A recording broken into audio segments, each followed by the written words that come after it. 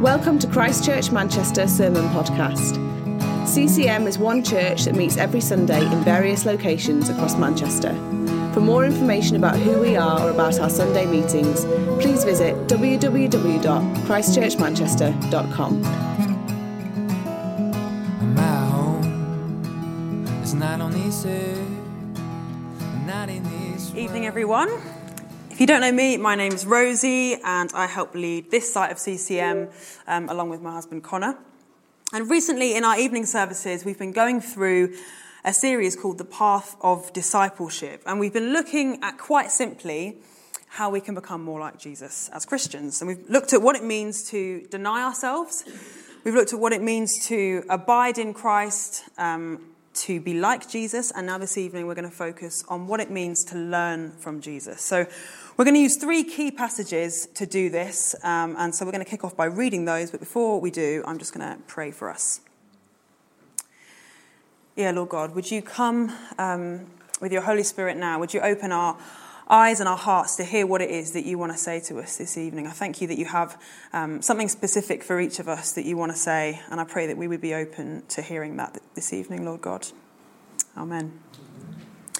So our first passage is a pretty famous one that comes from Matthew chapter 11, verses 28 to 30. It should come up behind me as well. Matthew 11, 28 to 30. It says, "Come to me, all you who are weary and burdened, and I will give you rest. Take my yoke upon you and learn from me, for I am gentle and humble in heart, and you will find rest for your souls. For my yoke is easy and my burden is light." Secondly, we're going to read a few chapters earlier in Matthew chapter 4, verses 23 to chapter 5, verse 2. And that says, "Jesus went throughout Galilee, teaching in their synagogues, preaching the good news of the kingdom, and healing every disease and sickness among the people. News about him spread all over Syria, and people brought to him all who were ill with various diseases, those suffering severe pain, the demon-possessed, those having seizures, and the paralyzed, and he healed them. Large crowds from Galilee, the Decapolis, Jerusalem, Judea, and the region across the Jordan followed him. Now when he saw the crowds, he went up on a mountainside and sat down. His disciples came to him, and he began to teach them." And then finally, we're going to read from 2 Timothy 3, 14 to 17. And that says, "But as for you, continue in what you have learned and have become convinced of, because you know those from whom you learnt it, and how from infancy you've known the Holy Scriptures, which are able to make you wise for salvation through faith in Jesus Christ.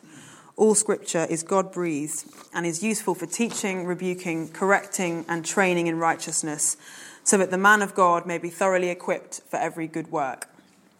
So we can see that there's a theme that runs throughout these three passages, and that is learning from God. So we're going to look this evening at Jesus' invitation to us to learn from him. We're also going to have a look at some of the things that Jesus actually taught whilst he was on earth. And then finally, we're going to see that the Bible, the living word of God, is God-breathed. So has anyone here ever had a terrifying teacher, maybe at school or at uni? When I was 16, I moved from my secondary school to a new sixth form college that was quite prestigious. You had to do quite well to get in. I'd absolutely scraped my way in, but it was very, very full of intelligent people preparing to go to Oxford or Cambridge. And one of the A-levels that I chose to do was history, because I'd loved it all the way through secondary school. But once I got to this sixth form, I found it near impossible. So massive respect for anyone that decided to do history A-level or is studying it now. But partly the reason I struggled with it was because I had an absolutely terrifying teacher. His name was Mr. Thompson. I'm never going to forget that name. He'd been at the college for years and years and was highly respected by all the other teachers. And he had a rule that if you were even 1 minute late to this lesson, you weren't allowed in. So he'd actually lock our classroom door. You could definitely not get away with that nowadays, but he used to do that. He had another rule that if you didn't come prepared with your homework to the lesson, that you couldn't come in, you'd have to leave. And he was really good at publicly shaming anyone that broke either of those rules. And so when I was about a month into being at this college, and I realised I'd forgotten my homework for my history class, I panicked big time. I remember calling my mum from this courtyard area at the college and hatching this plan with my mum that I would pretend I had a dentist appointment. So shout out to my mum for helping me come up with my excuse. So anyway, I hot-footed it home that day, missed my history lesson that had been in the afternoon, and then the next day I came back in and Mr. Thompson came and found me in my Spanish class and asked me to go to his office at lunch. You can imagine my terror. When I got there, he proceeded to tell me that his office window had been opened yesterday and that I'd been stood in front of his office window talking on the phone to my mum. So he'd heard everything that I'd said about my fake dentist appointment. It's safe to say that was not a fun conversation. The rest of the year, he would pick on me in my history classes like more than other people. And however hard I tried to get the answer right, I always got the answer wrong because I was so afraid of him. I ended up totally failing history and had to drop it. The moral of the story there is don't lie. But it's also that when we're trying to learn from a teacher, or when we're trying to learn anything, we must be at peace. We must have rest. And that's what I want to talk about first this evening. Jesus' commandment in Matthew 11 is to learn from him, to take heed of what he says, to pay attention to what he's saying. But it comes with this promise of rest. He says, "Come to me, all you who are weary and burdened, and I will give you rest. Take my yoke upon you and learn from me, for I am gentle and humble in heart, and you will find rest for your souls. For my yoke is easy and my burden is light." In these verses, amazingly, we're given this little insight into the heart of God, fundamentally who Jesus is. He's describing himself here as gentle and humble in heart. And the instruction that Jesus gives us is to learn from him. Like we've seen already in previous weeks, back in Jesus' time, if you had a rabbi or a teacher, that meant that you were basically trying to learn everything you could from this person. And so another step that we're going to take on our path of discipleship to Jesus is that we're going to learn from him. Jesus came into the world for this very purpose, to show us the way. In Isaiah 9, the prophet Isaiah describes Jesus as a wonderful counselor and a prince of peace. And when he's described him this way, Isaiah doesn't mean he's just good or even excellent. The Hebrew word for wonderful is pele, which means wonders. So in other words, God is a doer of miracles. God is a doer of wonders in our lives. And then the word counselor here refers to what we would also think of when we hear that word counselor. The role of a counselor or a teacher is to impart wisdom or to impart experience in order to lead people away from darkness into light. I have a counsellor who I speak to, and her name is Lynn. And Connor and I often refer to her as Lynn the Legend, because that is what she is. She's such a wise person and has changed my life for the better in so many ways.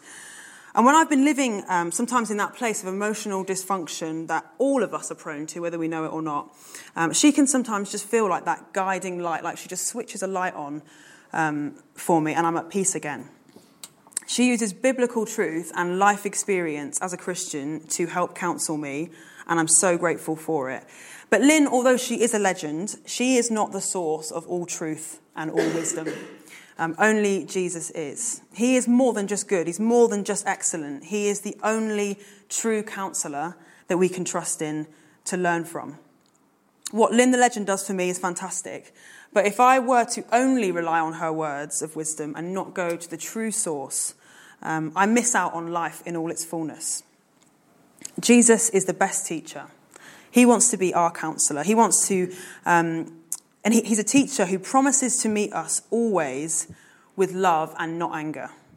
He wants to hear the ups and downs of our lives. He wants us to feel listened to and understood by him. And this is why he is the wonderful counsellor and Prince of Peace. He brings light into our darkness and he redirects us amid the chaos of this world. Jesus is the one who understands us when no one else understands us. Jesus is the one who can help us confront the past and begin again in life. Why? Because he faced what we face. He was human, so he understands our heartbreaks, he understands our desires, our longings, our dreams, our traumas. And like we read in that verse in Matthew, when we attach ourselves to him, when we truly decide to follow his ways and learn from him, he gives us this promise of peace. In Jeremiah chapter 17, it says, "Blessed is the man who trusts in the Lord, whose confidence is in him. He will be like a tree planted by the water that sends out its roots by the stream. It does not fear when the heat comes. Its leaves are always green. It has no worries in a year of drought and never fails to bear fruit." This is why we want to learn from Jesus, because he is the true source of rest and peace in our lives, and only he can transform us into real disciples of him. I've recently been watching a TV series that depicts the life of Jesus on earth. And what I've found really fascinating about it is seeing how the disciples are constantly just making mistakes all the time. They think they know it all. They think they fully understand who Jesus is, and they're really clued up. But time and time again, they're proven wrong. Jesus was always one step ahead of them with a different perspective, or doing something shockingly different than what they expected that he would do. And a few years ago, I found myself relating to God in a way that wasn't actually true to who he is. I didn't know it at the time, that I'd kind of developed these habits, but legalism was what characterized my relationship with God. Subconsciously, I was believing that God was waiting for me to make my next mistake. That unless I read a certain psalm a few times a day, then maybe I was out of God's good books, and I began to doubt my salvation in some ways. My interactions with my version of God did not lead me to peace and to rest, but to anxiety. My ideas about who Jesus was weren't coming from looking to him and reading about his character in the Bible, but instead they were coming from my own feelings about who God was, coming from myself. And eventually a speaker at a Christian event that I was at called me out on it. This guy didn't know me at all, but just asked to pray for me at the end. And he essentially relayed everything that I'd been feeling about God over that period. And as he prayed for me, I felt such a relief as I re-encountered again this God who is so gentle and so humble in heart. And over the following weeks and months, I felt as though the gospel was being kind of illuminated to me in the Bible. Where before all I'd been able to see was condemnation and guilt, now I could just see freedom and love. It can be so easy as disciples of Jesus to stray from the truth of who he is, whether that be because of fear, like I had with my teacher at sixth form, or because other voices in our lives become louder than the truth. But like that verse says in Jeremiah, if we stay connected to the source, if we keep learning from the Bible, referring to it in every life situation that comes up, then we can trust that we are being moulded into true disciples of Jesus. In the second passage that we read in Matthew chapter 4, we saw that Jesus went around preaching the good news of the kingdom. Jesus, who was God, taught mostly about God and his kingdom, which makes sense, right? And in the chapter before this, in Matthew 3, John the Baptist was preparing the way for Jesus by claiming that the kingdom of God is near. So from the very beginning of Jesus' ministry, even before he'd started, the focus was on the kingdom that he was establishing. But this kingdom was so vastly different to all other kingdoms that existed. So often Jesus would contrast earthly rulers and authorities and kingdoms with God's kingdom so that the people would understand what he was talking about. He emphasized that this kingdom was going to be different. It wasn't a kingdom of grappling for your own power. It was a kingdom of humility where the last would be first, where God himself would become a servant. A little bit different to the context that these people were used to. And while it's obvious that the focus of many of Jesus' teachings were about God and his kingdom, those teachings would have been completely pointless to us if there wasn't a way for us to get there.